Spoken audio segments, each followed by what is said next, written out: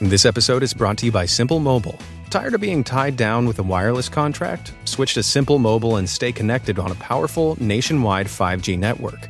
Unlimited talk, text, and data starts at $30 a month with no contracts, activation fees, or credit checks. Visit simplemobile.com today. Out with the old, in with the simple. Compatible 5G capable device and SIM required. Actual availability, coverage, and speed may vary. 5G network not available in all areas. 1 month equals 30 days. See terms and conditions at simplemobile.com.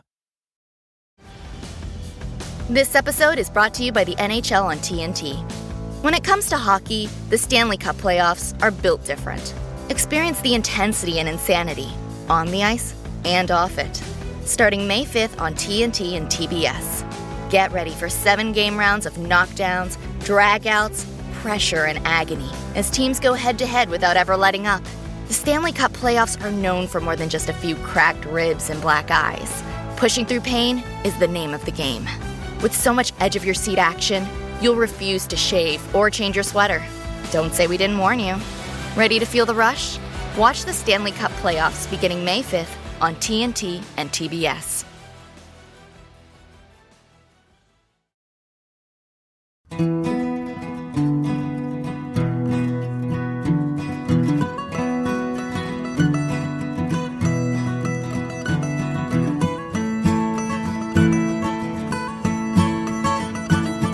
Welcome to the Honey Hole Hangout Podcast, brought to you by Cliff, Zach, and Landon tonight. Ian is out sick. Get well soon, buddy. Get well soon. We miss you, Ian. Oh man, that's the best part every week. Just waiting to see what you're gonna say. Yeah, what's Cliff gonna say? How's he gonna intro it? Yeah, because a lot of times it is very off the cuff. That was a good one. I enjoyed that. That was nice. Had a little bit of inspiration. Well, if you guys want to find us, we mention it every time, but I'll mention it again in case we have a new listener. Do it. Which, speaking of, we have a new listener. Oh yeah, who? From Singapore. No Yes. way. We're further international. Yeah. Welcome aboard, mate. And if any of y'all international guys want to be, or gals want to be on the podcast, just invite us for a hunt or a fishing trip in your select country, and we will be happy to have you on the podcast. We'll bring the podcast equipment to you. There you go. You buy the airfare. So you guys can find us at honeyholeangling.com, Instagram is honeyholeangling, Facebook page honeyholeangling, yada, yada, yada, yada. Yada. That's all the announcements. Yeah. I have. Did you guys do anything fun this week outdoors? Did I do anything fun this week outdoors? Like, did you do any outdoorsy things?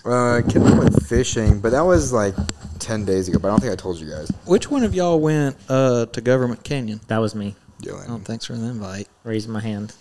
Thanks for the invite. That was probably like a husband-wife sort of thing. It was a husband and wife sort of thing. He still could have invited me. It was. I guess technically It was he could have actually invited you. my wife's weird. work thing. So, but we went out there, saw the dino tracks. Yeah, what'd you think? Very disappointing. Yeah, there's just like holes in the ground, right? You thought it was disappointing? I thought it was sweet. Yeah, but it's just like I imagine like to see like walk out and be like, this is clearly a dinosaur track. There were some very clear ones. I walked up to it, and I think I had built it up in my mind more than what it was. So Yeah. I was disappointed. Like, did you think in your mind you were going to see actual dinosaurs? No. I thought it was going to be like a broken leg. I expected like truly defined, all of them like a walking path. Yeah, like if I go step in a mud pile, what's left over, I wanted that. Yeah. No, there were some definitely definite defined ones. Maybe. But there was a lot of iffy ones. Yeah, there's a lot of just like, okay, this might be a hole. Yeah, there were Might be some a of pit. those. There were some Yeah. of those. But the thing that distinguished it was like it was definitely a walking. Like some of the ones that were like less into the ground were definite walking trails. It was like, okay, there was definitely a dinosaur walking there. And then there were some definitely like, because I think there's 3 different dinosaurs. Hard to believe they were on the earth just 6,000 years ago. I think that there were 3 separate types of dinosaur tracks. Uh-huh. And I think they say at least 9 total dinosaurs. You want to know where a cool dinosaur like exhibit is in the state? Big Ben. Yeah, they has have like a a cool one. really cool. Like right when you pull in, Yes. Like they have that huge thing where you can like they have the skull there and like yeah, that place it's got a good. and they'd it's got a actually cool- like they tear down like the history of like what was going on in the state at that time, or Different- what would be the state of Texas at that different time. periods and stuff. It's really Yeah. cool. I don't know. I would say I would recommend people go to Government Canyon. It's worth going. I If wouldn't you've do it never again. been, It's yeah. a good hike too. I mean, like it's only like a mile and go- a half out there. I think. No, it's 5 miles round trip. Oh, it's 2.5 miles out there. Yeah. Did you guys go to the house, the old German house? That's yes, like, I did. Yeah. was that cool? Because we went down there. I was like, oh, we're gonna go check out the old German, and then we saw the dinosaur tracks and turned around. We got halfway back. I was like, crap, we forgot to go to the house. I didn't go in the house. We just walked by it. When I went, they had it blocked off. Yeah, I think they did. They were doing like construction or something too. Yeah, like I don't know exactly what they were doing, but it was fenced off, so you couldn't Yeah. get in. Yeah, like a chain link fence around it. Yeah, it was built in the 1880s. But when I went, it was me, Jack, Keely, and Cynthia. We all went and hiked to the dinosaur footprints, went up to the house, and then went another way back around. Where you go up on the cliff. Yeah, Yeah. and we actually kind of got lost for a minute, Yeah. and then we were all like just done and tired with that trip because we didn't bring enough water for it, Oh yeah. and we had They tell you how much water to bring. yeah, yeah. It's very posted. but we didn't. We didn't expect to do that long. We had enough for what we had planned, but we didn't go for what we did. And Jack and I had our packs on with weight in it. So like I was carrying my 20-pound weight plate in the back of my Go Ruck, and he was carrying, I want to say, 20 to 30 pounds Getting that ruck in. his Mystery Ranch pack, because we were planning. It was like the start of like we were kind of starting to plan like an elk hunt, and so we were like, oh, we're going to practice this just to kind of get the weight barriers and stuff. And yeah, it was like earlier, so it was like just the beginning of us like starting this trek to like prepare for it, and because we added so much more weight and then took a route that we weren't planning in the end. Ran underwater. Yeah. Yeah. My blood sugar even dropped low. You got to be prepared. I know, man. I sat down on a rock and just started eating like a bunch of Kodiak Leaves? cake cookies and Oh, all okay. this other stuff. No, I brought plenty of snacks. Yeah. Yeah. That's good. Snacks. I'm glad you brought snacks. It It is a good part though. is. So- Yeah. We also went putt-putting. That's outdoors. We did do that. Spend time outside. We don't care what you do. It's honey hole. We do outdoor stuff too. right. Putt-putting's outside. Putt putting could be a honey hole. I would like to Hey, it's mention. I mean, if you make a hole in one, I would like to usually- mention me and McKenna won. Yeah. But McKenna got 2 hole in ones. She kind of carried your team. He carried the purse. I did carry the I purse. did. Technically, I carried our team then. Yeah. I was carrying her purse so she could hit holes in one. Actually, yeah, I mean, it makes sense. Kendall carried her purse and she only hit 1 hole in one. Yeah. See, there you go. I did not hit a hole in one. No, And none of the guys hit a hole in My one. team lost completely. Yeah. Mm-hmm. Somebody's got to lose, right? Yeah. Yeah, but it shouldn't be me. I did learn how to cliff count in putt-putt. What's cliff count? Cliff count's like about 6. It's like, is it about 6 or is it 6? How many hits? About 4. It's because it's putt-putt. Like, half don't care. Yeah, but your ballots were like, you went the other way. You're supposed to cheat. You were like, you cheated, but to lose. So then is it cheating? No, I didn't call it cheating. I just called it cliff counting. Cliff counting. About, how many deer did you shoot this weekend, Cliff? About 2. About to. All right, questions. Oh, before I do questions, we are going to get back into doing the whiskey Scotch reviews. Oh, yeah. Not this week, but starting next week. So, to y'all who have been asking us about that, we're gonna start doing that again. So has if you been have like any a- recommendations and or donations, and/or dimensions for sure. then Yeah, because I think the last one we tried was we talked about Angel's Envy on the podcast. Yeah. and then we had Blade and Bow last week or 2 weeks ago. we just didn't talk about We it. did not talk about it. So we're gonna get back into that. It'll What'd be you a guys- short, like quick little. Yeah, what did you guys think of Blade and Bow? I don't remember. I can't remember. Hey, before we go, I can't even remember the podcast that we talked about last week, much less the whiskey you we tried drank 2 weeks ago. No.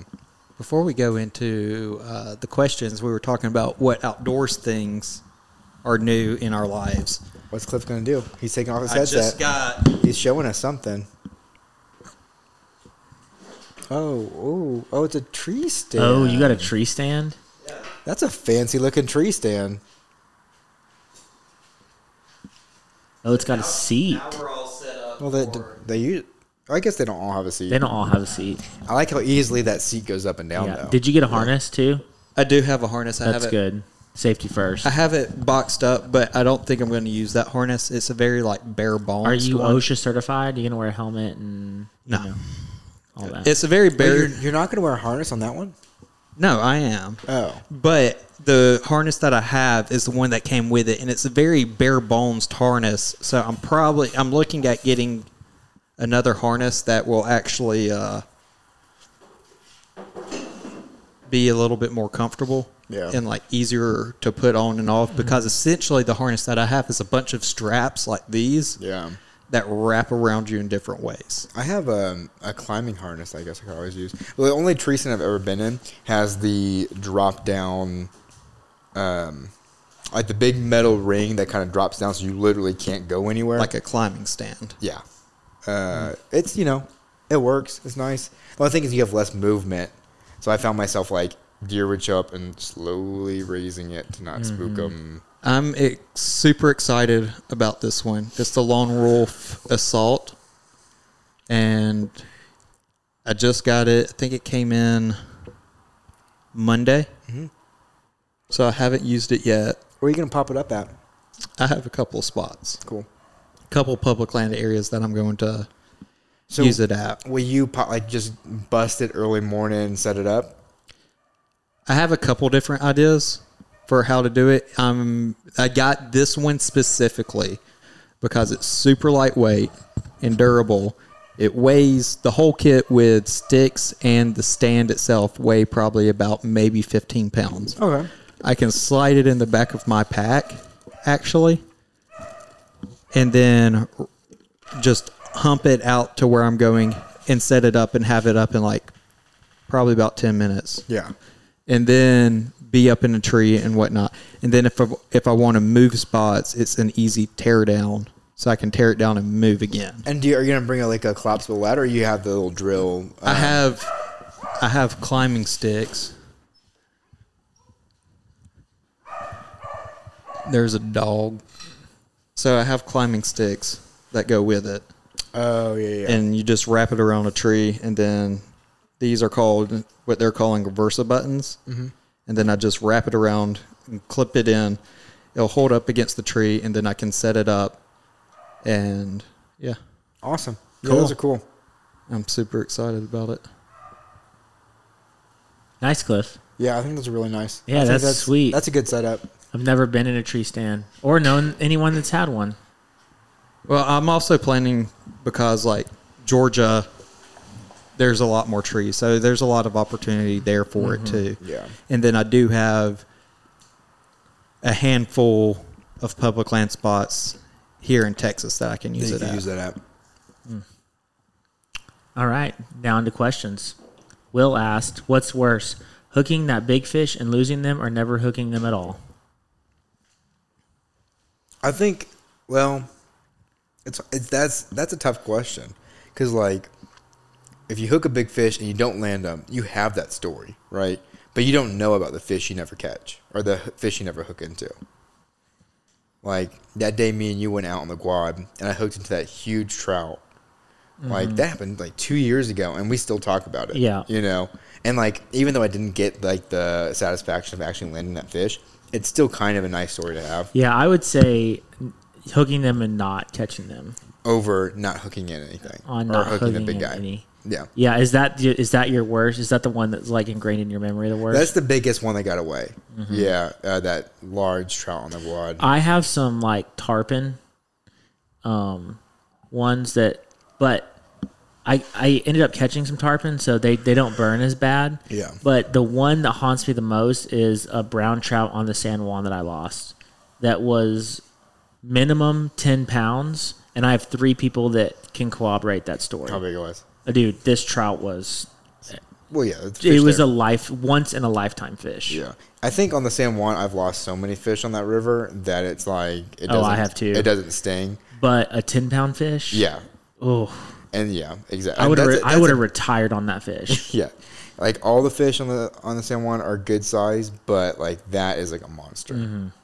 It was probably 36 inches. That's just ridiculous. Yeah. I'm getting mad just thinking about it. So Cliff, what do you think? Yeah, catch fish to lose fish. Yeah. Why? Cliff's saying he doesn't catch fish. I would probably say losing it. Yeah. I would rather lose it because at least you got that fight. You attempted it. Just that initial tug is always like the thrill. That's enough to feel that little tickle in your tummy. That's true. Like half the fun is when you are stripping or whatever, and all of a sudden you feel that bite. Like you feel that line tighten up. Yeah. But I will say, like, on the other side of that, at least like never hooking into it at all, then it's not haunting your dreams. Mm-hmm. And like true. getting mad about it. But I'd still say I would rather hook it and lose it than never to even feel that. You'll tug. think about it. I'll probably never forget that, honestly. Yeah. That brown trout, like ever.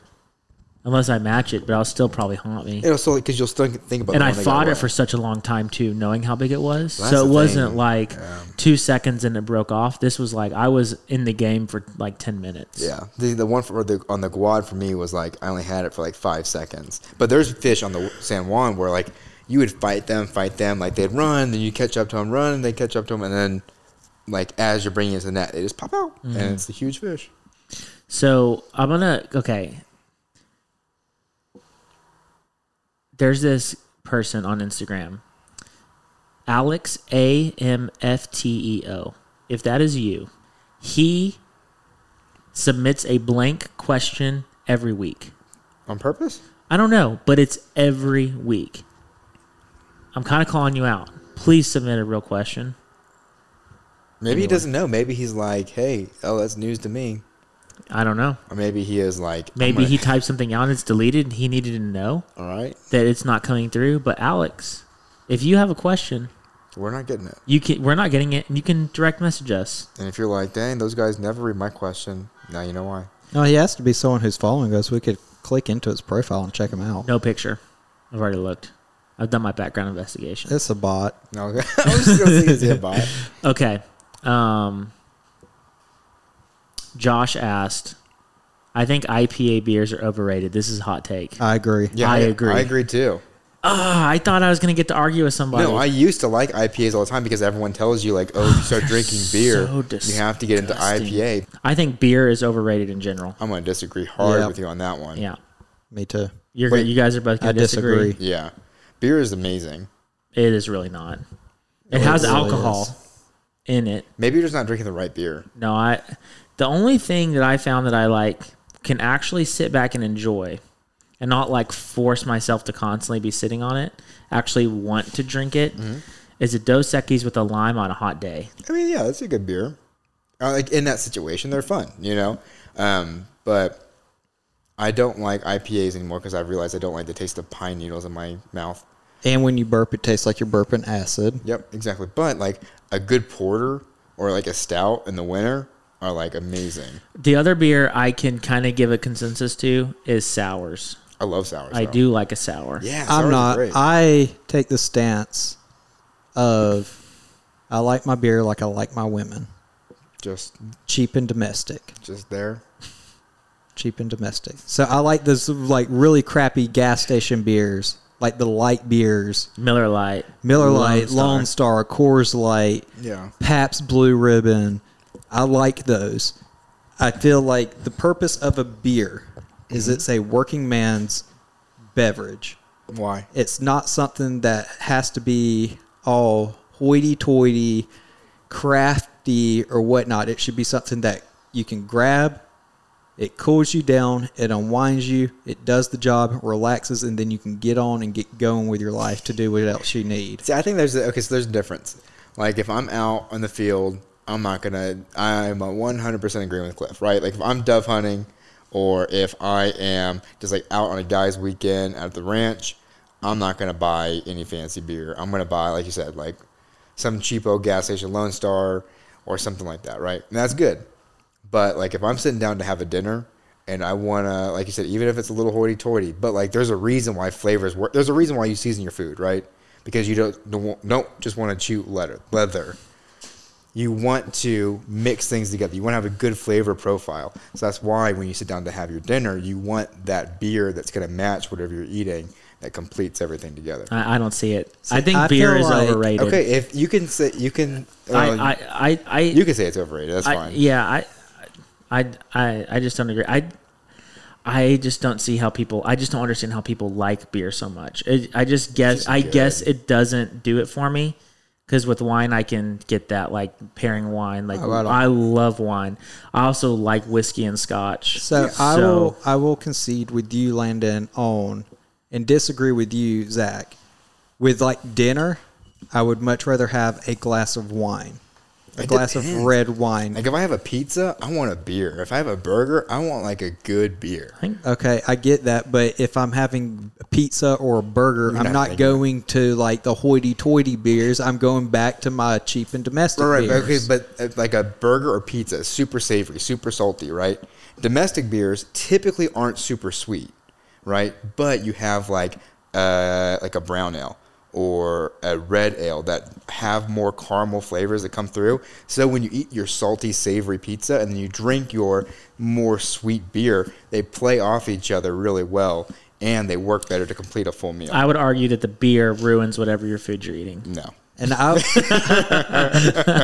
will say, I also tend to drink, like, if I'm going out to dinner, I tend to drink a water so that I'm not getting, like, mixing flavors, that I can actually, like, taste my food. Oh, yeah. No, I'm just saying as somebody who, like, enjoys pairing beers with food, because I understand how food flavors work, that it's fun to do that, right? It's fun to compare things and see how, like, if you drink something different, you get a different flavor out of what you're eating, or vice versa.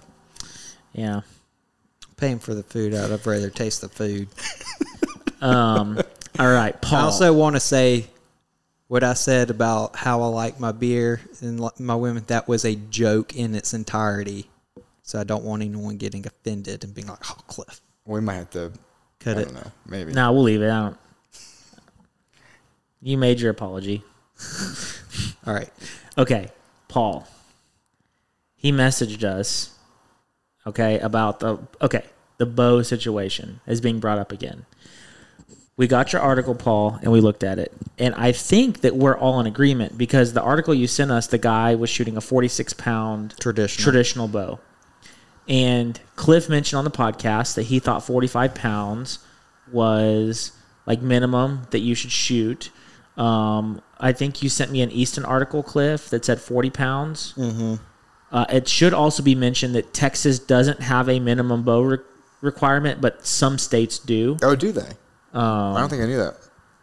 And so, I don't know. I think we're on the same page, because the article you sent, like, they were trying to make the argument that we could see the argument they were making in the sense of, traditional bows, you can't get as strong of a draw because you don't have the mechanical advantage of a compound bow. But he's still shooting a 46-pound bow, and we said 45 pounds. So if you're disagreeing with us on something that we said, we need you to, like, spell it out for us so we can make address it and move past, because the article you sent us makes it seem like you agree.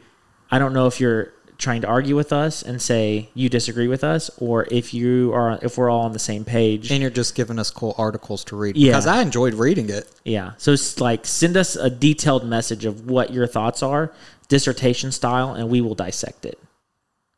I want it. Is it APA? Chicago style. I like Chicago. You want Chicago style? Yeah, Chicago. AP style book is the way you say, though. Okay. Chicago is like history majors, so that's what grew up I I was. see journalists use AP. Yeah. Whatever style, just some kind of college format. Double space. Double space. Big letters so we can read it. Big letters. Like 4th grade and below. Use small words. So that's where we're going to leave that, Paul, because I don't know. We don't know what to argue with you about if you're trying to argue, because what we got from the article was everything that we already said. So we agree. So we agree. That's what we think, is that we think that us and Paul are agreeing, but we don't know if Paul is sending us the articles to argue with us or if he's sending them to us just because they're cool articles. So, Let us know. oh, it's bourbon, birds, and bass. Gotcha. Yeah. Nippers or fingernail clippers? Let's be honest, they're the same thing. But Are they? yes. No, I'm going nippers. Yeah, me too. Every time I've taken fingernail clippers, they do not cut light tip it well. No, they don't cut thick tip it well either. Yeah. They do like the medium stuff kind of okay for Yeah. 3 times and then they break. Yeah. But they work. Okay, yes, they work in a pinch. But I will say better than nothing. correct. Better than But a he knife. said fingernail clippers or nippers. Not fingernail clippers or nothing. I am going nippers 10 times out of 10. Yeah, me too. Yeah. And I am someone that owns premium nippers, and I think that premium nippers are worth the investment. I agree. Yeah, I do too. That's what I was going to say. I was going to say they're pretty much the same thing. But, and I'm putting a strong but, we all want the gear. We all want the toys that come with it. I'm going premium nippers. Yeah. Yeah. But I don't even know if Over- it's like just wanting the nice gear. I think like the nippers just I- perform better I've used than so many fingernail. types of nippers. I really do think the nippers that I have, as long as I don't lose them, they're going to last forever. Yeah. And that's why a lot of people don't buy premium, because like, I'm just going to drop them in the river. I totally get that. Right. And if you want to buy like $5 nippers, like that's, I can understand that, because I am fearful of losing Yeah. my premium nippers. But let's be honest. All right, so you know the cheap nippers that come that are almost like, I don't want to say spring because they're not spring, but they're like pinched down and like riveted in the back and then just open up and you just smush them. Yeah, like Those it can't looks like be- this, right? Right. Those can't be any better than fingernail I clippers. think that They are. I think those are hard to don't think use. so. I don't like using those. I don't I like using think- them either, but I think with fingernail clippers in that instance, like you're comparing the cheap ones and fingernail clippers, I would almost rather go for actual practicality in using the fingernail clippers because you can get that better leverage. No, Yeah. I get what you're I saying. think that even the cheap nippers are sharpened better than fingernail clippers, so you're going to get cleaner cuts. Maybe your fingernail clippers are just dull. Maybe they are, and Just then buy cheapo fingernail clippers. also, fingernail clippers don't have the hook eye cleaner, which probably 33% of the flies I put on my fly box have glue in the eye. Yeah. And That's the it. needle I use is that a a lot. requirement. I'm going nippers I wasn't thinking 10 times of that. out of 10. No. I wasn't thinking of that, but that is a good point. No. And I have fingernail clippers in my like conventional box, and every time I use them, I wish I had my nippers. Yeah. Yeah. Okay. Another one from Bourbons, Birds, and Bass. Buc-ee's is overrated. Hot take. Okay. I'm like Texan outside being born here, so I know I'm going to get some flack for that. But okay, yeah, it's always too crowded. However, their bathrooms are nice and their beef jerky is good. I would say I'm going to say no. I do not think Buc-ee's is overrated. In a world where every gas station bathroom you go to, It's disgusting. especially during these times of it COVID, looks sketchy, and and They're in there cleaning it, making sure. Okay, you can feel confident putting bare cheek to Bucky's toilet. yes, You you, know, don't I'm have go- to put a toilet seat cover. I will go out of my way to stop at a Buc-ee's if I have to go to the bathroom, knowing how clean they are. And while I'm there, I'm probably going to buy a breakfast burrito. their burritos are good. Or a brisket sandwich. or Their brisket sandwiches sandwich. are good. Everything is good. I don't understand that they have a store, like a clothing store, but okay, I'm going to retract my overrated and say, yeah, I like Buc-ee's. I like Bucky's. The only thing about Buc-ee's is that they're not at every corner. That's my thing. You wish there were more. I wish there were more. Or maybe it's a quality versus quantity sort of I thing. wish they could do like the small style where they don't have everything, but they just have clean bathrooms. I'm going to take a hot take on it. Okay. I think that originally Buc-ee's was not overrated. I'd say with it being a Texas thing, it was a Texas staple and not overrated. Okay. Now, they are building Buc-ee's all across the country. So I can point one out in Alabama as you're going to Gulf Shores. I can point one out in Calhoun, middle of nowhere, Georgia. So okay. you're saying that you want I'm to say saying- Texas. I want it as someone who's come from outside the state, fallen in love with Buc-ee's, Yeah. and now knowing that they're putting one in these places, a place that I frequently visited, being Calhoun, Georgia. You're like, no.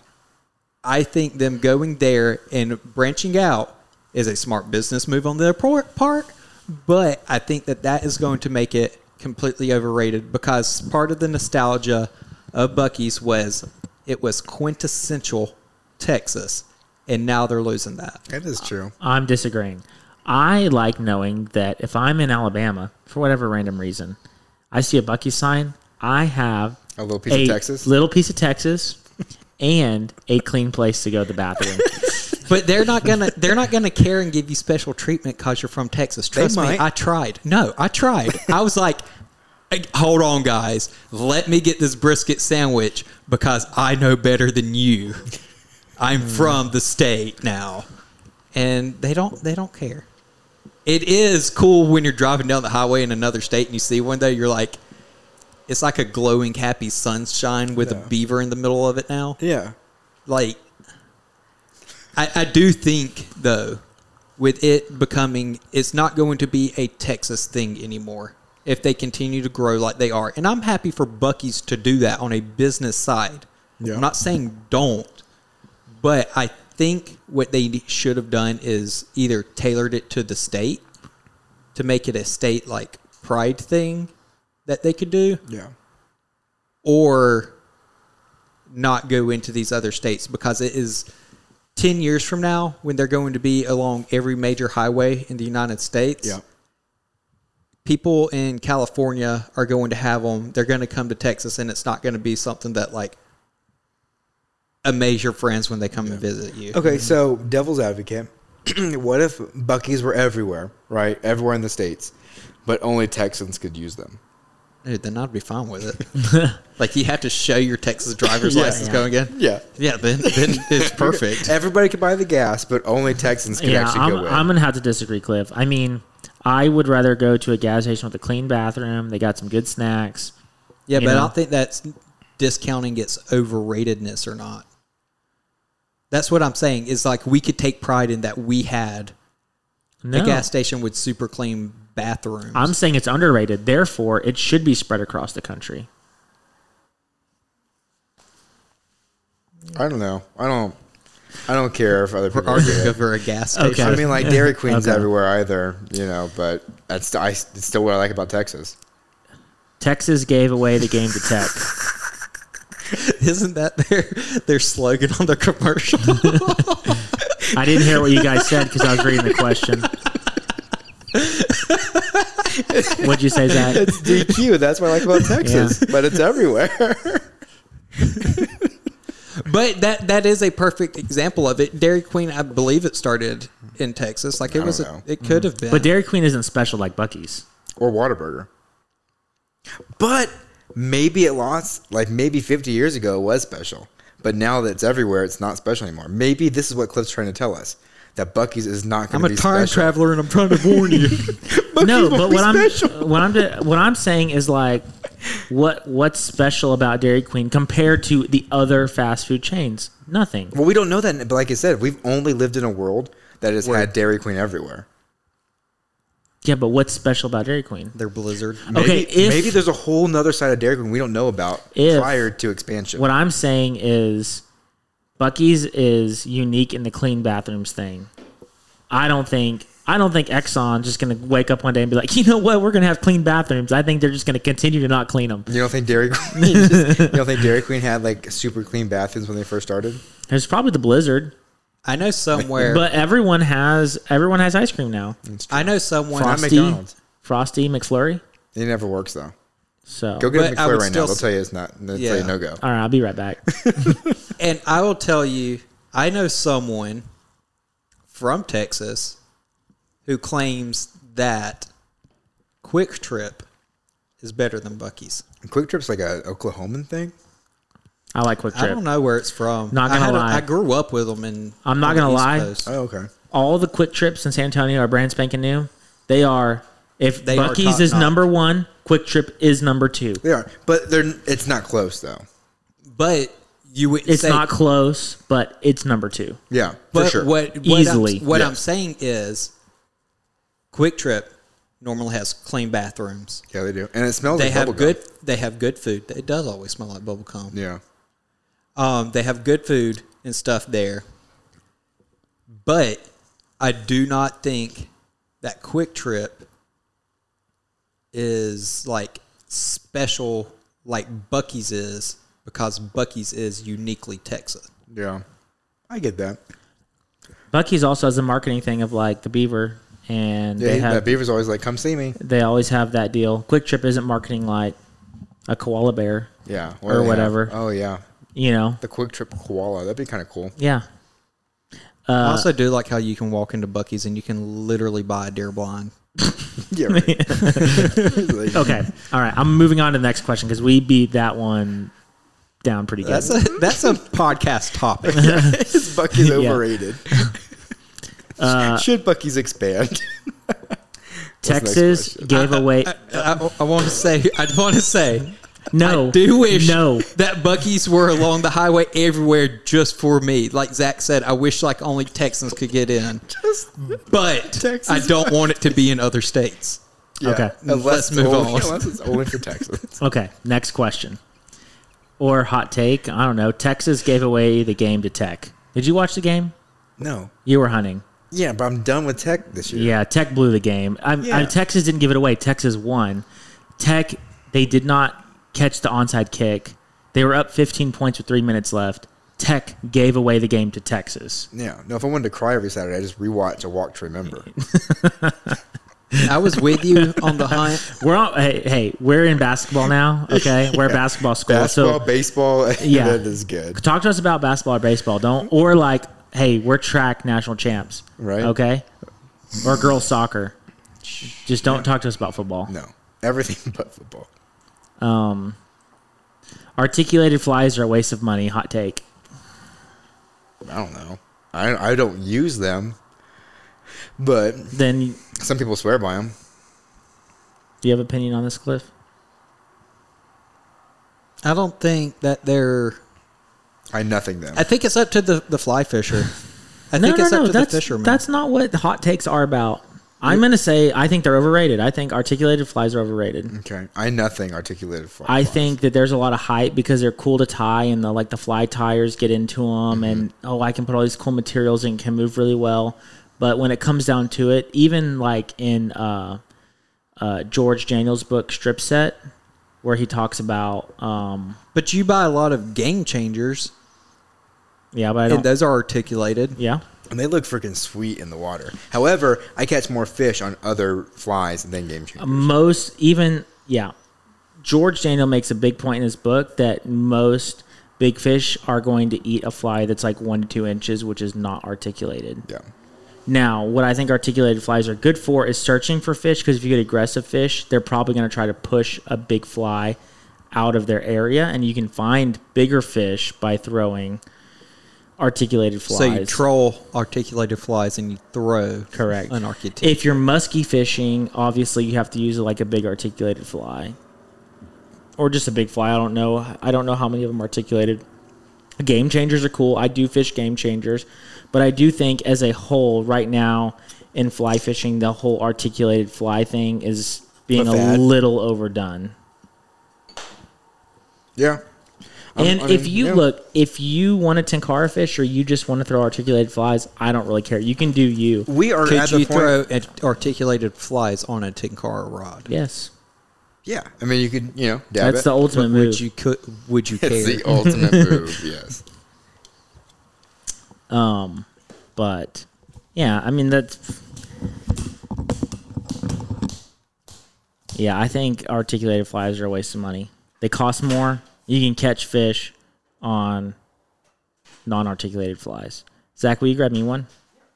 Ranch water is a drink of choice tonight. I've been drinking Lone Star. I feel like I need to get a fan for in here. It's actually pretty comfortable right now. Yeah, especially because it's just going to get cooler throughout the year, too. Mm-hmm. I feel like it's stale in here. Like, I just want some air movement, not... It's pretty comfy every week. Man. Sparrow Copenhagen Okay. everywhere. We got a lot of questions. Yeah, but we don't have Ian's segment, so we have more What? time. Okay, I'm going to do one more question, and I'm going to screenshot these and ask them next week. Yeah, because I think, yeah, exactly. We can just say a long question segment, which this has been fun, and Especially the replace for Buc-ee's Ian. argument. All right. Okay. Last question. Favorite camo and patterns? Cliff, would you like to start? No, I have no opinion. That's a really tough question, I feel like. Okay, I'll start because I just bought camo. So, I just bought camo from Cabela's. The camo pattern I bought is called Strata, Strata. The cool thing I like about that pattern is that it's like muted brown. I think it's a good Texas color pattern.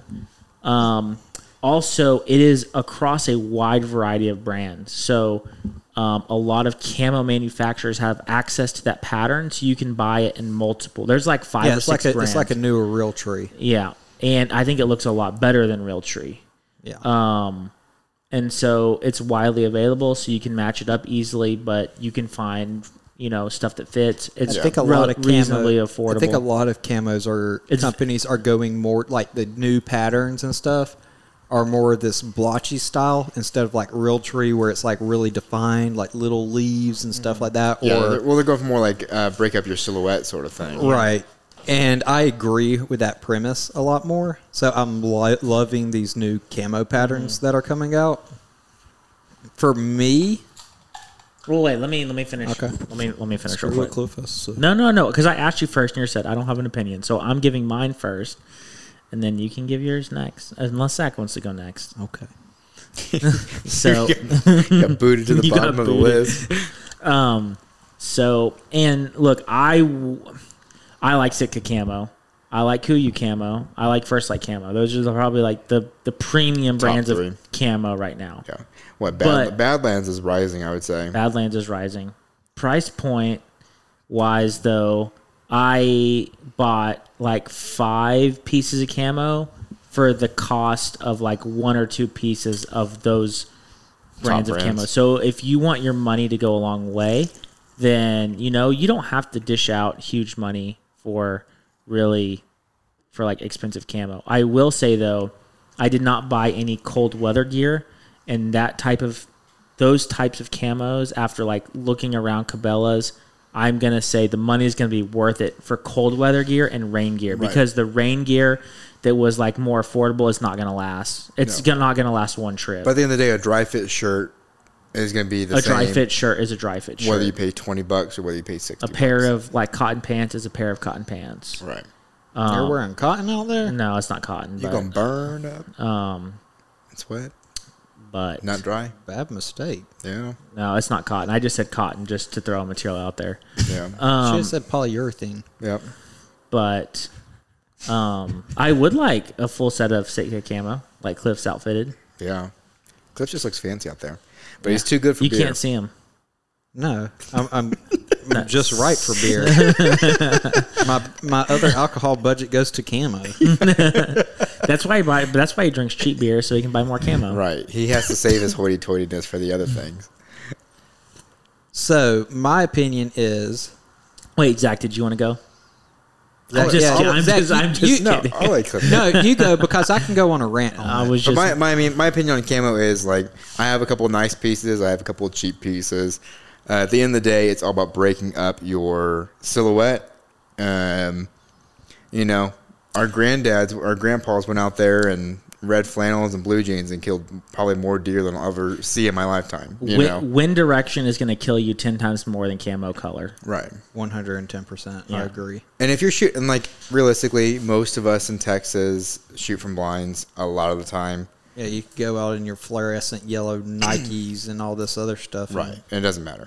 You know? And I would argue, too, that even rifle hunting is different to some extent than bow hunting. Bow hunting, I want to be a little bit more broken up. Like, I would probably wear actual camo when I'm bow hunting versus, like, if I'm rifle hunting, I might wear big, like, neutral colors more often and not feel like it would be a disadvantage.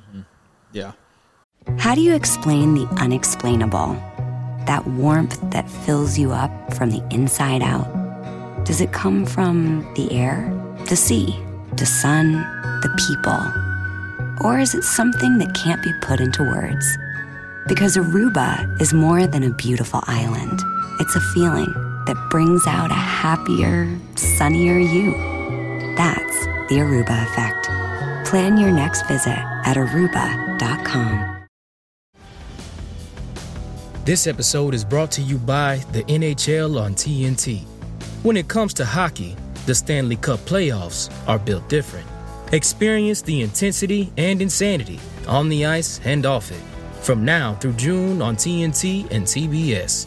Get ready for 7-game rounds of knockdowns, dragouts, pressure, and agony as teams go head-to-head without ever letting up. The Stanley Cup playoffs are known for more than just a few cracked ribs and black eyes. Pushing through the pain is the name of the game. With so much edge-of-your-seat action, you'll refuse to shave or change your jersey. Don't say we didn't warn you. Ready to feel the rush? Watch the Stanley Cup playoffs now on TNT and TBS.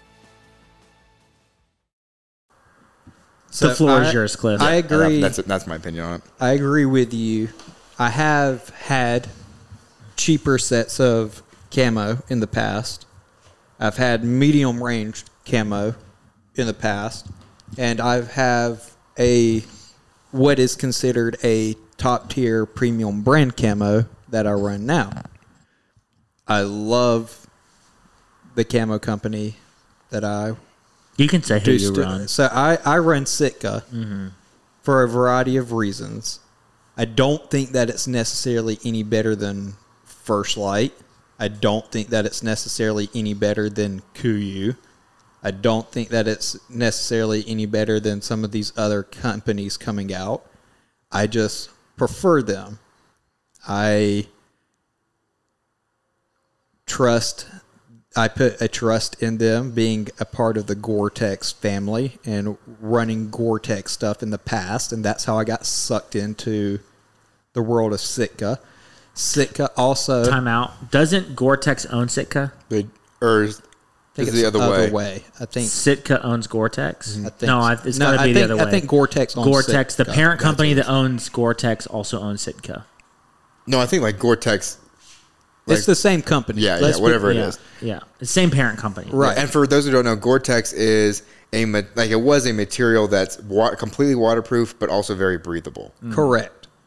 And I broke my teeth in the Gore-Tex and enjoyed that. So I put a lot of trust, and I've always hunted in cool areas, not cold, Yeah. and predominantly wet areas because it gets wet in Georgia. It gets wet here. Yep. So I think about the water retention more than like being necessarily warm all the time. Cold to me is 50 degrees or so, whereas cold to someone in Minnesota is 12. 12. I'm not doing anything if it's 12 degrees outside. No. I liked the Gore-Tex waterproofness. Now, is Sitka extremely warm? Yes, it is. So is First Light, I believe. And so is Kuiu stuff. Well, I think there's an argument too of like all these brands have their little niches. It's like First Light makes the best merino wool products. Correct. I So- would say if you're going organic product, First Light is probably really good. Kuyu's always catered more towards sheep hunters. Right. Correct. Their original patterns are more of the Rocky Mountain type, not Rocky Mountains, but a Rocky Mountainside camo pattern. I really like Sitka's Elevated 2 pattern for being up. I'm thinking about it because this is a new one that I've kind of started looking into. But Elevated 2 is really good for being like up in a tree because it's a lot of darker tones. You match up into a skyline and the backdrop of a tree a little bit better. I think ground hunting in South Texas, I am more open country, and that's what a lot of my Sitka is. I feel like if you're up in like green areas, then the subalpine pattern works better. Yeah. And all three of those companies now have Several camo patterns that work well in those areas. Now, for duck hunting and stuff, I've always been a Drake guy. I run a lot of Drake for duck hunting. Yeah. And I'm not a big duck hunter. I'm trying to get more into it. I've only been a handful of times in my life. Yeah. It's a lot of fun, but I started with Drake there. And that's what all my friends wore, so I put a lot of trust in them. And then I went to Sitka. Sitka's duck hunting stuff is a little out of my price range. Yeah, Mike could do it by saving and all this other stuff. But for like ducks, I prefer... Their duck stuff is more expensive than their hunting gear. And it's probably a higher quality, but at the end of the day, it probably gets the job done, Yeah. in the same way. You'll still kill ducks either way. Yeah. I mean... I think that's probably what it comes down to, is just for... I say your biggest things to worry about, don't worry about the camo. Yeah, everyone wants like their premium brand or the brand that they see is the best in their eyes. But honestly, what you should be looking for, and I wish someone told me this when I was getting into it, because I would hem and haw all over it, when really what you need to do is buy camo.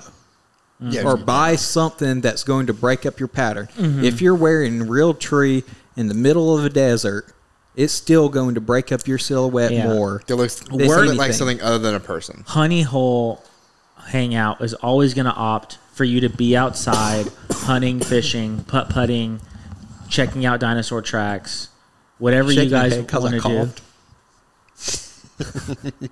Whatever you guys want to do. We're always going to opt for you guys to be outside. And if that means like whatever gear you can take, go hunting, go fishing.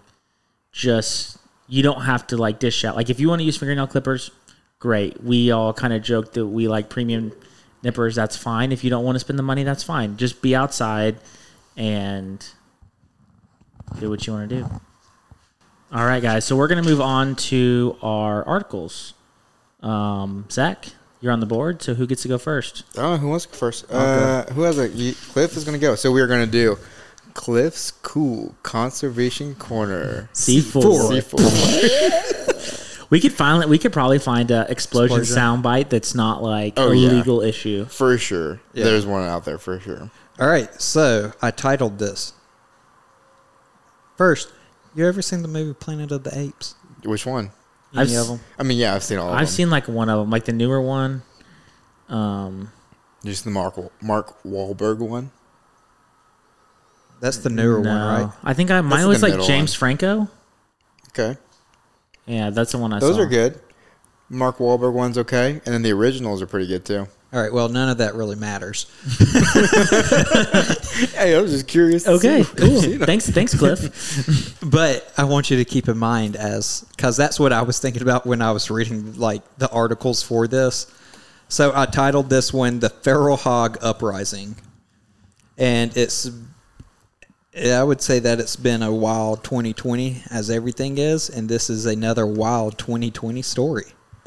So it started off where like this train started going off the rails was, I believe there was a guy in Arkansas who called into a radio or tweeted or something about how to get rid of about 30 to 50 feral hogs that were in his front yard or in his yard while his children were playing.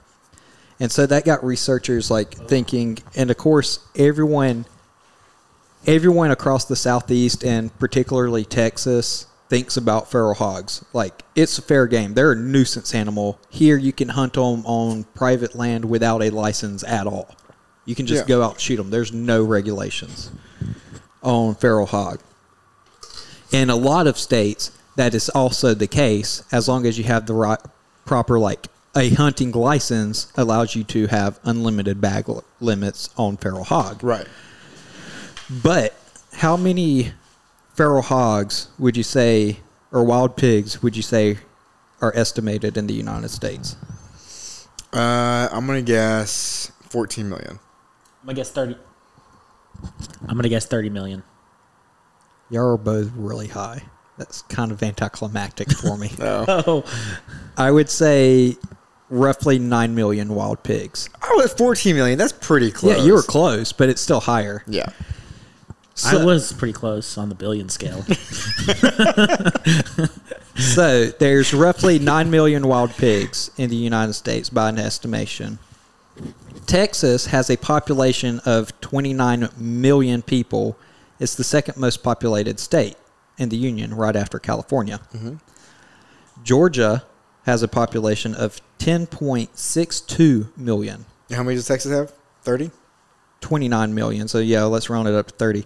But the point that I'm making is, as many people as there are in Georgia, there's only a little bit more people than there are feral hogs in the United States. So if we turned everybody into hogs who live in Georgia, we'd double the pig population. Pretty much. Yes, you would. That's an interesting way to put that, Zach. I know. Here's another interesting statistic.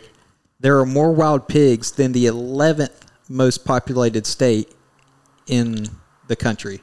Which, what do you think is the 11th most populated state? Delaware? That's not Delaware. Connecticut. No, it's gonna be like Kansas. Nope. New Jersey. So y'all were close on your first guesses. New England state. I almost say country. But New Jersey is the 11th most populated state in the country, with about 8,882,190 people. Okay. So a little over, not quite 9 million people. So there are more wild pigs in the country than there are people in the state of New Jersey. So if we took the people from New Jersey and took the people from Georgia and turned them into pigs, we'd triple the pig population. Why are we comparing state populations to pig populations? Just keep on listening. It's fun. That's Okay. neat. It's neat to know. No, I'm just curious. I think it's hilarious. I wouldn't know how I could triple the population of pigs. But I would say the populations are already pigs, depending on your definition of a pig. There are more pigs in the United States than there are people in the entire country of Austria. Okay.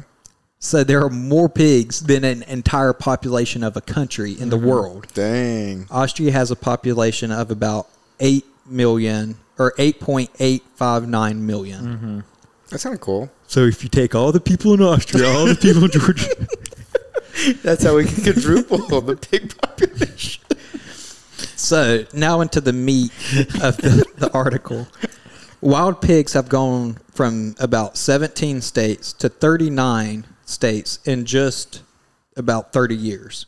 Okay. So they've extended their range. That seems kind of slow considering we have cars and stuff now. Well, pigs can't drive. Oh. Researchers say the wild pigs are practically super pigs. And that's what made me think of Planet of the Apes and them taking over.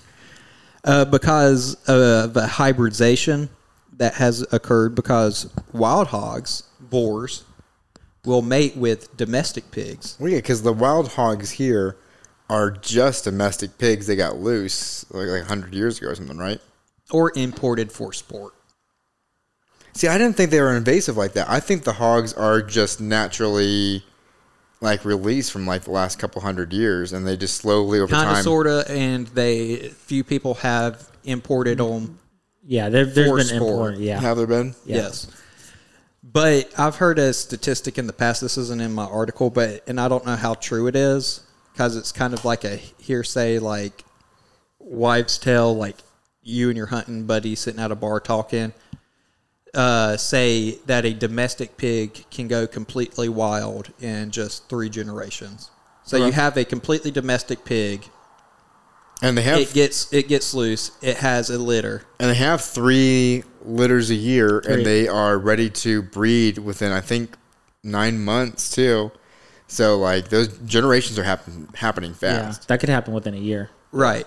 I think it's 3 generations from a completely domesticated pig to a completely wild pig. So it will have all its traditional, like, wild pig markings. So it will create that fur. It will grow the bigger tusk. It will create that shield. And that just happens in 3 years, basically. Pretty much. Yeah, that's crazy. So wild pigs have gone from 17 states to 39 states in just about 30 years. Researchers say the wild pigs are practically super pigs because of the hybridization between domestic pigs and wild boars.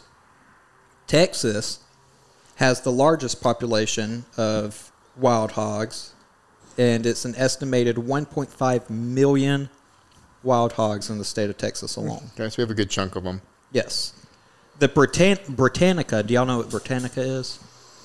Nope. So they used to write encyclopedias and stuff like that. Okay. I was like, why do I know that name though? But now it's an online encyclopedia publication. Encyclopedia. Yes.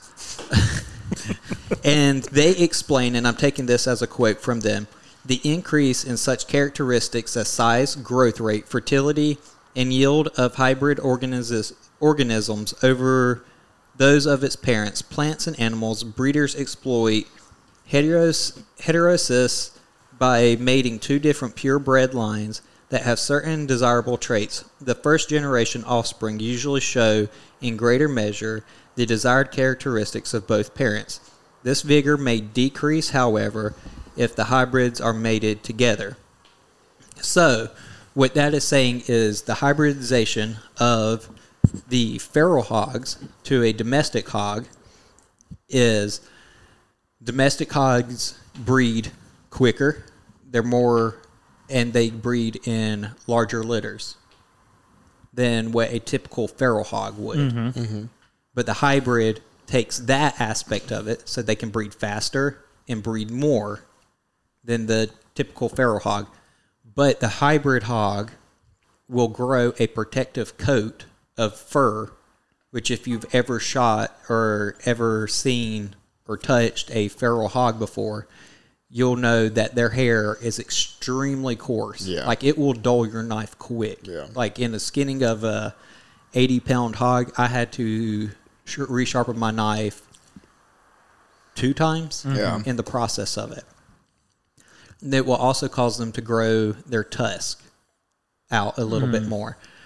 The size of feral hogs also tend to be a little bit larger. They also will tend to go more nocturnal than the domestic hogs. The hybridization of the domestic pigs and wild boars result in a hybrid having protective fur of the boar and the ability to have huge litters more frequently. So yeah, I've already said that.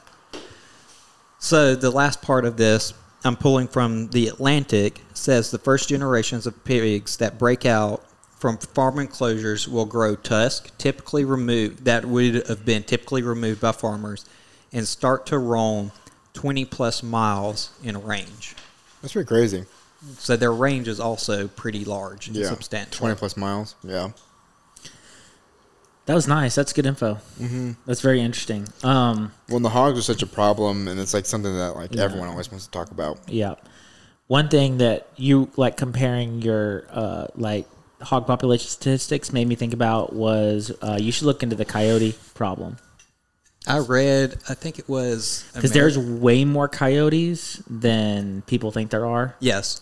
And I don't know what the numbers are, but that'd be a good C4 topic. Yeah, I can look into it. I read a book called Coyote America, I believe. Yeah. And in that book, he states that there is not a single person in the United States that does not live within 2 miles of a coyote den.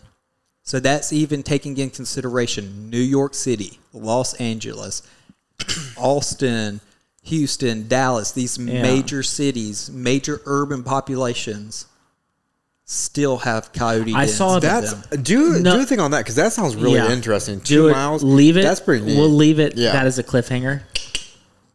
Oh, I like what you did there. Yeah. But I was driving home from the last podcast. No. 2 podcasts. Yeah. Okay, were you driving home? I was driving home. I was chatting with Ian on the phone. And as I was chatting with Ian, I was coming down Vance Jackson right by Chicken and Pickle, and a coyote crossed the street in front of me. That's crazy. So there is literally a coyote within 2 miles of my house in urban San Antonio. So we'll leave it at that. All right, Zach, I'll go next. I wonder what the percentage of the population though that has never seen a coyote. I'm sure a lot of people Yeah, have never probably- seen a Yeah, coyote. chunk. but I think it'd be interesting. To Even get, people like, a that hunt percentage them, number. they're a very hard animal To see. Yeah. to hunt. They're sneaky. They're quick. They'll wind you. They will walk miles around you to get downwind of you. Yep. Yeah. All right. I'll All go right, next. so Zach. next we have our On Patrol. On Patrol, Cold Case Edition. That's right, Cool Case Edition. So I wanted to start in Texas. I wanted to start in Texas at our national parks. Okay. Because it's national park cold cases. I'll even take state parks if I can find them, but I haven't found any state park cold cases, at least in Texas. There are 2 cold cases in Texas currently. One at Guadalupe Mountains National Park, Okay. and one at Big Bend. Okay. So this week I'm going to do Big Bend. Next week I'm going to do Guadalupe Mountains. That sounds I would good. say the Big Bend one I'm about to read is a ice cold case file, because we are going to talk about Juan de Leon. Born June 24th, 1906, died on July 19th, 1932.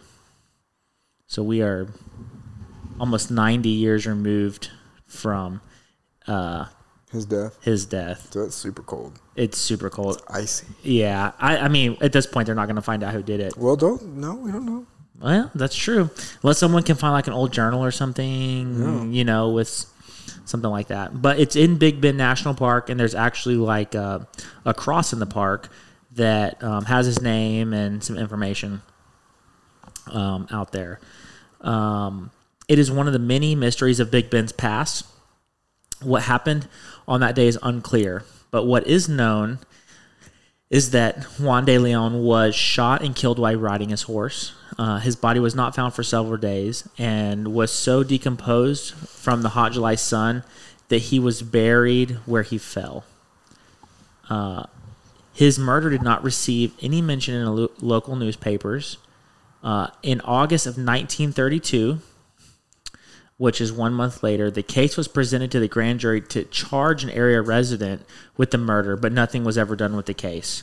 There are a number of accounts of how exactly it happened. According to his family, the gunshot came from a low-lying hill, and he was left for dead next to the road. The story goes that the mule was startled from the gunshot and ran back to Chata's store. The saddle was covered in blood. So it sounds like he was riding a mule. It got spooked by the gunshot, and someone found the mule, and the saddle was... They found the saddle covered in blood on the mule when it went back to the store. It's unclear, though, why he was murdered or who committed the crime. And as with many border stories, details vary depending on who's telling the story. Historical records do reveal incidents in the Big Bend region during this area where Mexicans were shot and killed by Anglos for no apparent reason. There is evidence that De Leon could have been involved with ranchers or members of their families running contrabands across the border to make money during the Depression. Did they fight over money? Finally, other theory, was De Leon the wrong place at the wrong time, the victim of target practice? There is no economic or political clout considered him, and he, by all accounts, was well liked by both Anglos and Mexicans in the area. So he just died? Or he The just winds of- chased down? The winds of time have now blown across De Leon's grave for almost a century. He was murdered in cold blood. Bum, bum, bum. Murdered in cold blood. Icy cold. And this was, I found this article on the National Parks Systems website, nps.gov. If you guys want to, they have a bunch of cold case files on there if you guys are interested in checking any of them out. I wanted to do this one. I know it's old, and I thought it was kind of an interesting story. And like was recently reported on again by the website, so I thought that was interesting.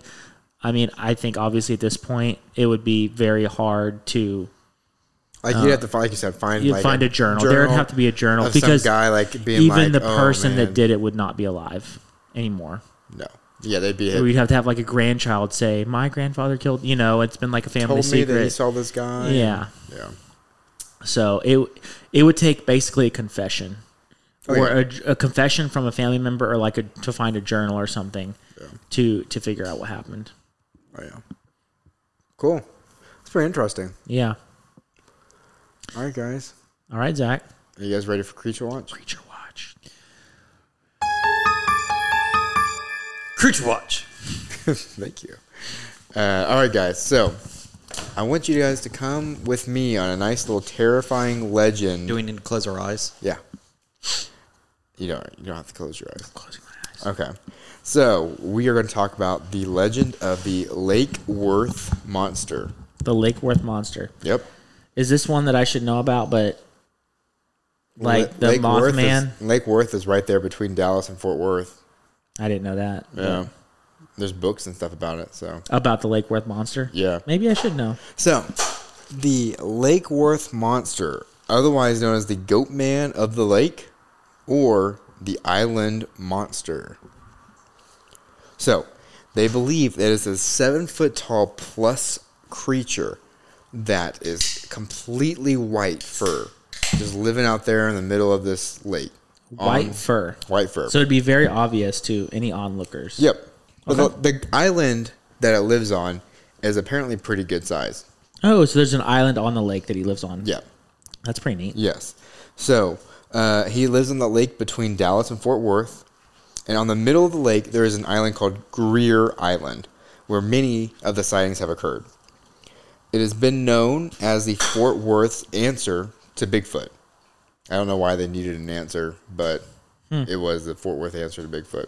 So someone asked the question of Bigfoot in Fort Worth, and they were like, Lake Worth monster. We've got our own. Yeah, We don't need it. Yep. However, we have a photograph this week. Really? Yep. So Is it blurry? Is it blurry and pixelated? It's not blurry. It's just old. I mean, you can look it up. Look up Lake Worth monster photo. It was taken in 1969. So we are definitely before our 1995 cutoff. I was going to ask if you weren't going to cover it. Yeah, we're before our 1995 cutoff. So don't worry. Lake Worth. What's it called again? Lake Worth Monster. Oh, it's actually a Google search top hit. Yeah. I live in Texas. Not too far from Lake Worth. That one, that's pretty blurry. It looks like a fire. Yeah. Well, I didn't promise you the world. Yes, you did. All right. Interesting. So, according to Sally Ann Clark's book, The Lake Worth Monster of Greer Island, the monster had jumped on the hood of someone's car. The men were on the island. And now, okay, I don't know why they drove their car to the island, but the island apparently is big enough to have a car on to drive around. Did they have to boat the car out there, or is there like a bridge that drives so. to the I don't island? It's like one of those duck boats at the beach. Maybe that. Mm-hmm. But I'm not sure the logistics. All I know is that somehow these dudes were out there on this island in their car. Okay. So the monster jumped on the hood of the car, and the men were out there looking for this monster anyways, and they're the only ones who have told us the story. But we know that the monster held on and didn't let go until the driver had crashed into a tree on the island. And the monster hopped off and ran away. This looks like a man in a ghillie suit. Okay, we're going to get there. The witness, Jim Stevens, who was in the car, said he is 6'4", but the creature is easily taller than him. What year was the car driving incident again? I don't know. Okay, continue. Yeah, it's not 1969 was the photo. But the book that was written by Sally Ann Clark she has a full detail of the car incident in their book. So Jim Stevens said that the creature's obviously taller than him. Some claim it's a half goat, half man creature with white fur and scales. Alan Plaster. Fur and scales? Yeah. That's like a running theme. Like a lot of these creatures have fur and scales. You gotta, I mean, if you're gonna make a monster, look, and I'm not saying this is made up, I could go out there and see it, but I'm just saying, if you're fabricating a monster just so you can claim that you have a Bigfoot in your area, pick one. Yeah. Fur or scales. And the picture obviously makes it look like fur.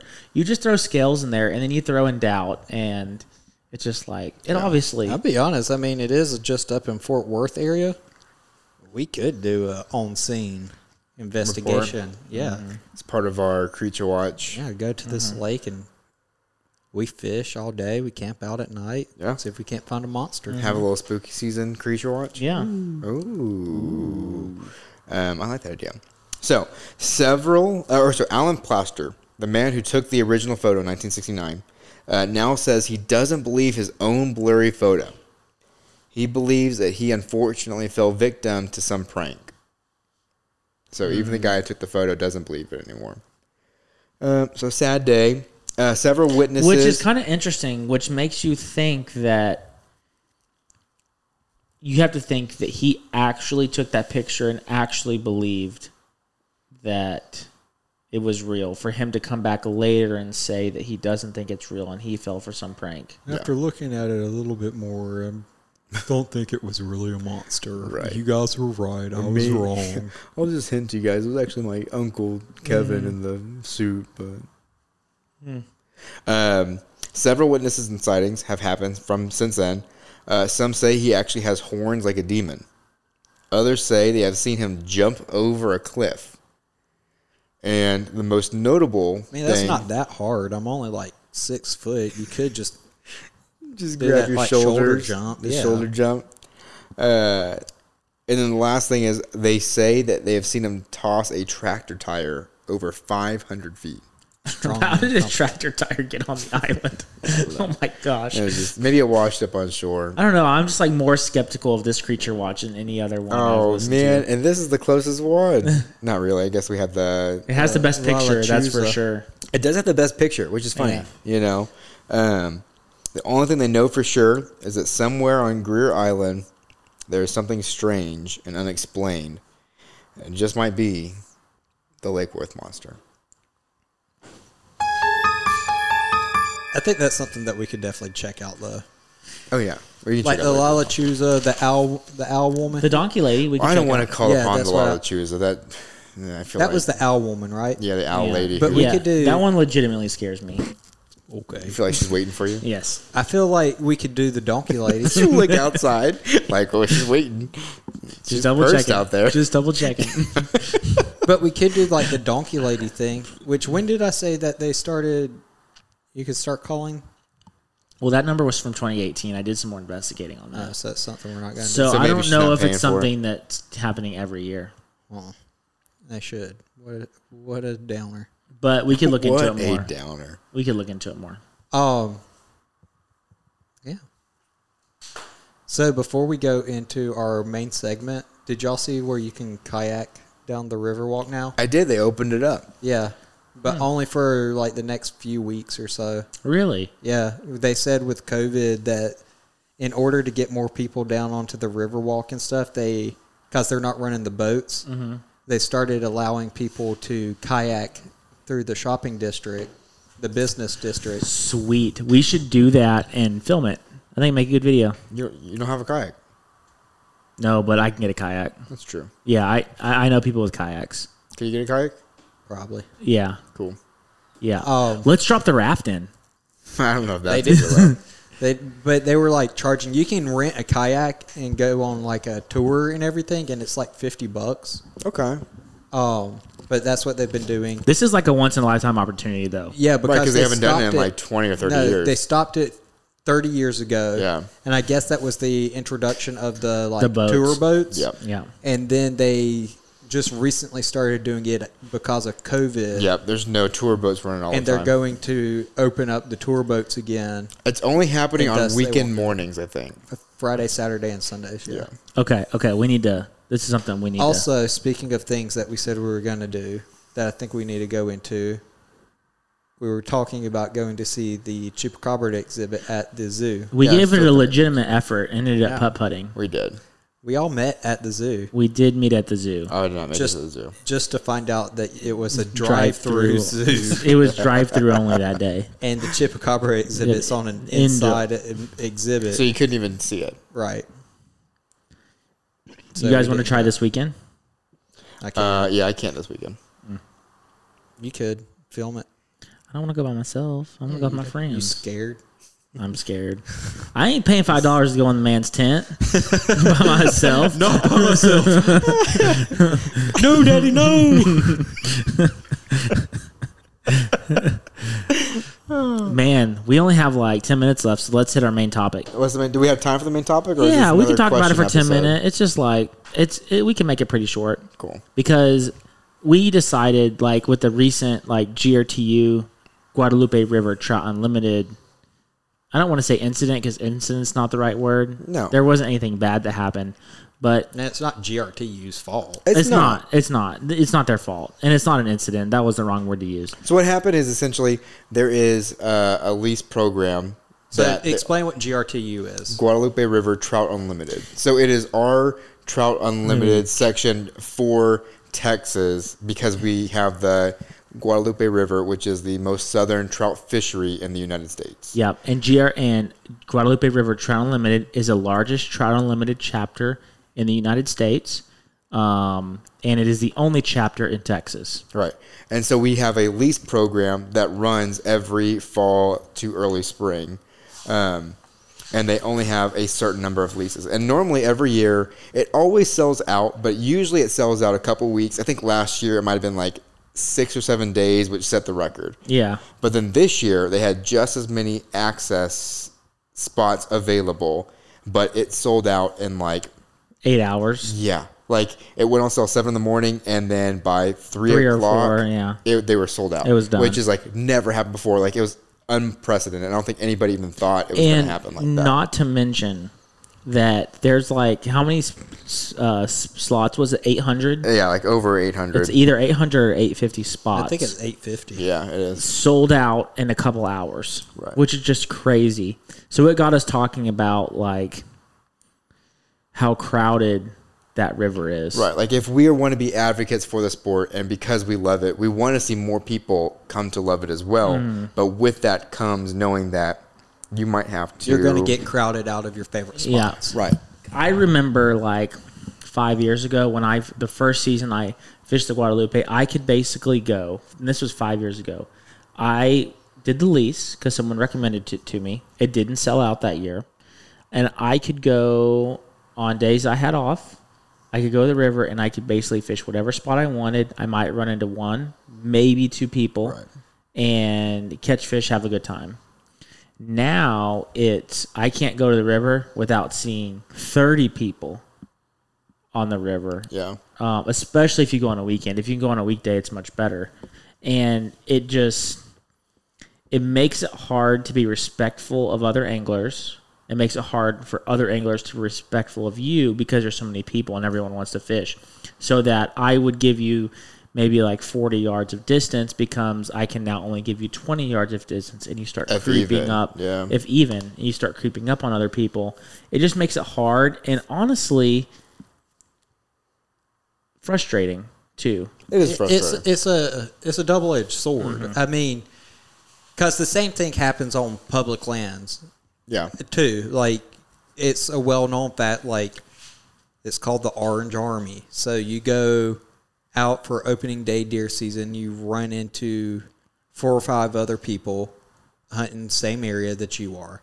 You go out dove season and you get peppered by falling shot onto you. It's a double-edged sword, and the way to think about it is that definitely means that there's more people coming into the sport, which is good, which means more money into Pittman Robinson and all these. And what's the more excise tax being paid. Right. And there's the Pittman and Robinson is the more hunting, but then there's the Dangle Johnson, I think it's what it's called, for the fishing side of things.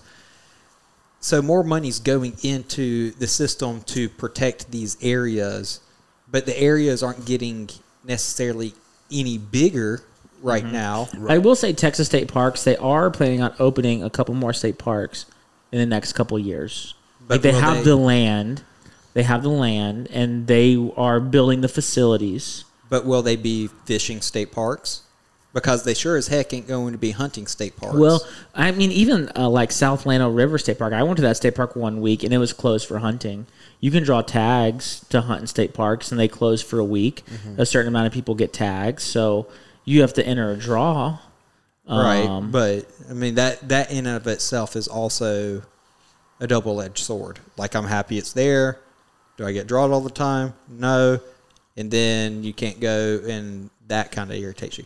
But it is always a double-edged sword. I'm happy that there's more people coming in. I'm happy there are people utilizing public I lands and would public rather have waterways. I mean, 10 times out of 10, though, I'd rather have a new state park than have a new urban center being built. Oh, God, yes. So I'm not going to like take away from a state park because I'm not going to take away from Government Canyon I'm because not. it's not a hunting and fishing spot. It's got dinosaur tracks, which is cool, makes it worth going out to. I would rather have those areas than not have them. No, and I agree. I'm just saying the crux of my position is it's both a good and a bad thing. Like, think about it. The GRTU lease program, there's 100 or 850 spots.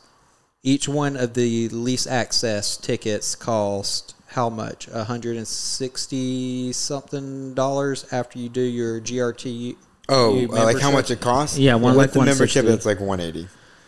So that's $180 going into a direct conservation group's efforts to supply trout that they're going to stock the areas with, to do river access cleanups, to potentially buy more lease spots the next year. It's definitely worth the money, hands down.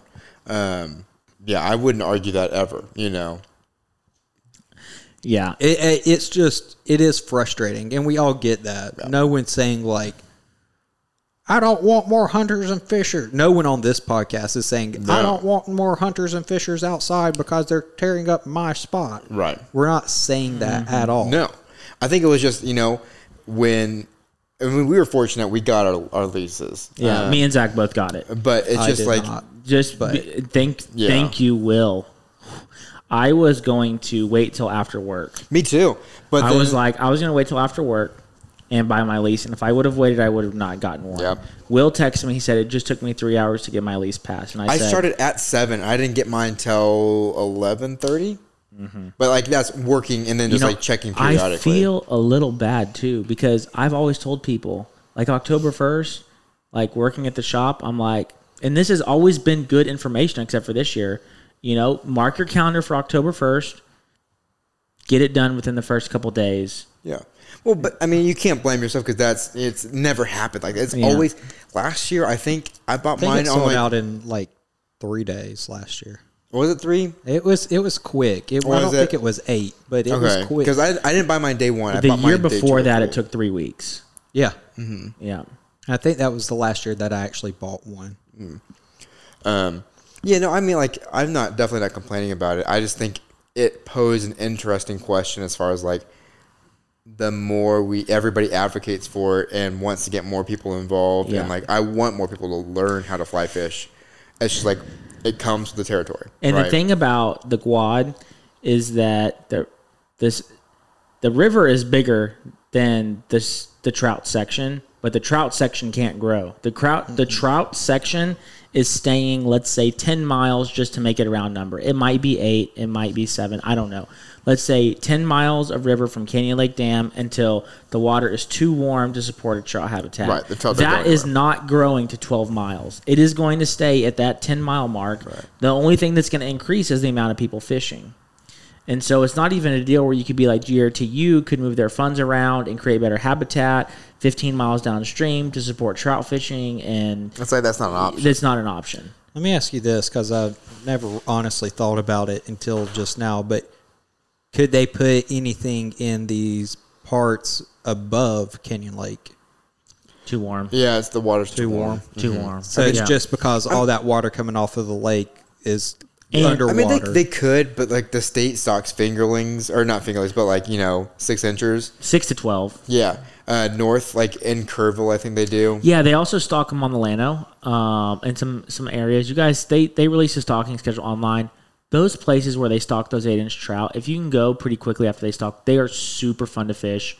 Generally not. If you go to like a park, like if they stock trout in Kerrville City Park or Blanco State Park, which they do, those places are super crowded. But if you go to like the Llano, I'm not going to mention it on the podcast, the spot, but you guys can look on the website if you're curious. There's a spot on the Llano where they stock trout where I can go. It's not crowded. I can catch a bunch of fish. If you want to keep fish, you can keep 5. And have a great time. I've caught fish on like dry flies out there, which doesn't happen a lot on the Guad. No. There's other places to go trout fishing.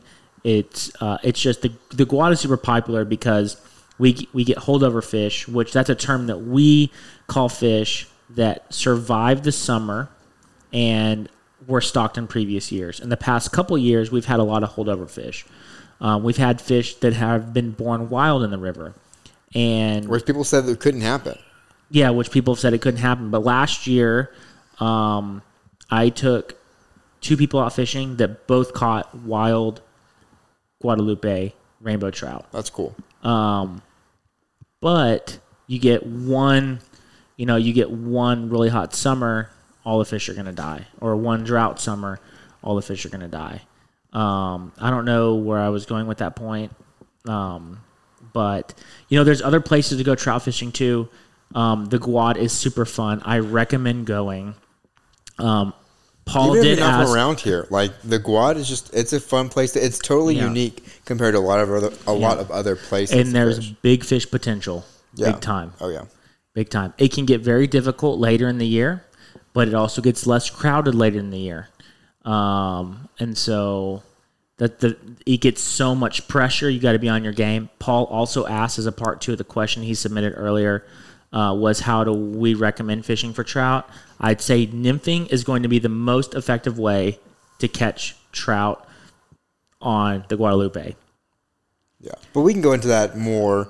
And I don't want this to be a podcast about where we like deep dive into techniques. I'm just going to give an overview. Nymphing is the most effective. You can streamer fish. There's times you can dry fly fish. But like as a whole, if you want to do really well and catch a lot of fish, nymphing is probably going to be your best bet. Yeah, for sure. But yeah, it's just it got us thinking and talk. We've had a lot of conversations about this topic since it came up. It's just an interesting predicament. And there's a lot of guides out on the Guad too now. A lot of boats, and some are very respectful if you're out waiting, and some are not, and that can be frustrating as well. Yeah. Let's be honest. Even if you didn't get a pass, it doesn't mean you're not going to be able to fish. No, there's still plenty of public places to fish, Right. And you can hike as far as you want and get away from people. So if you did not get the lease, you are not you're not missing out. You can still get out and fish. And I think even last year I bought the lease. I only used the lease one time because I mostly went to public places because I did a lot of floats. Yeah, that's right. Yeah. I did a lot of floats. So we used it quite a bit last year. Yeah.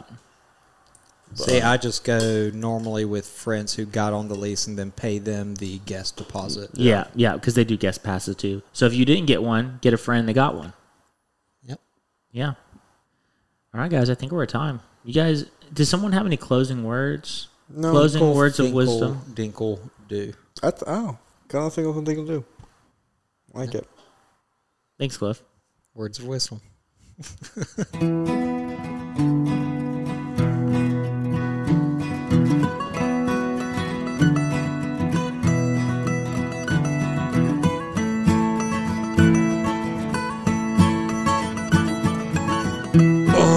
I gotta go see a man about a horse.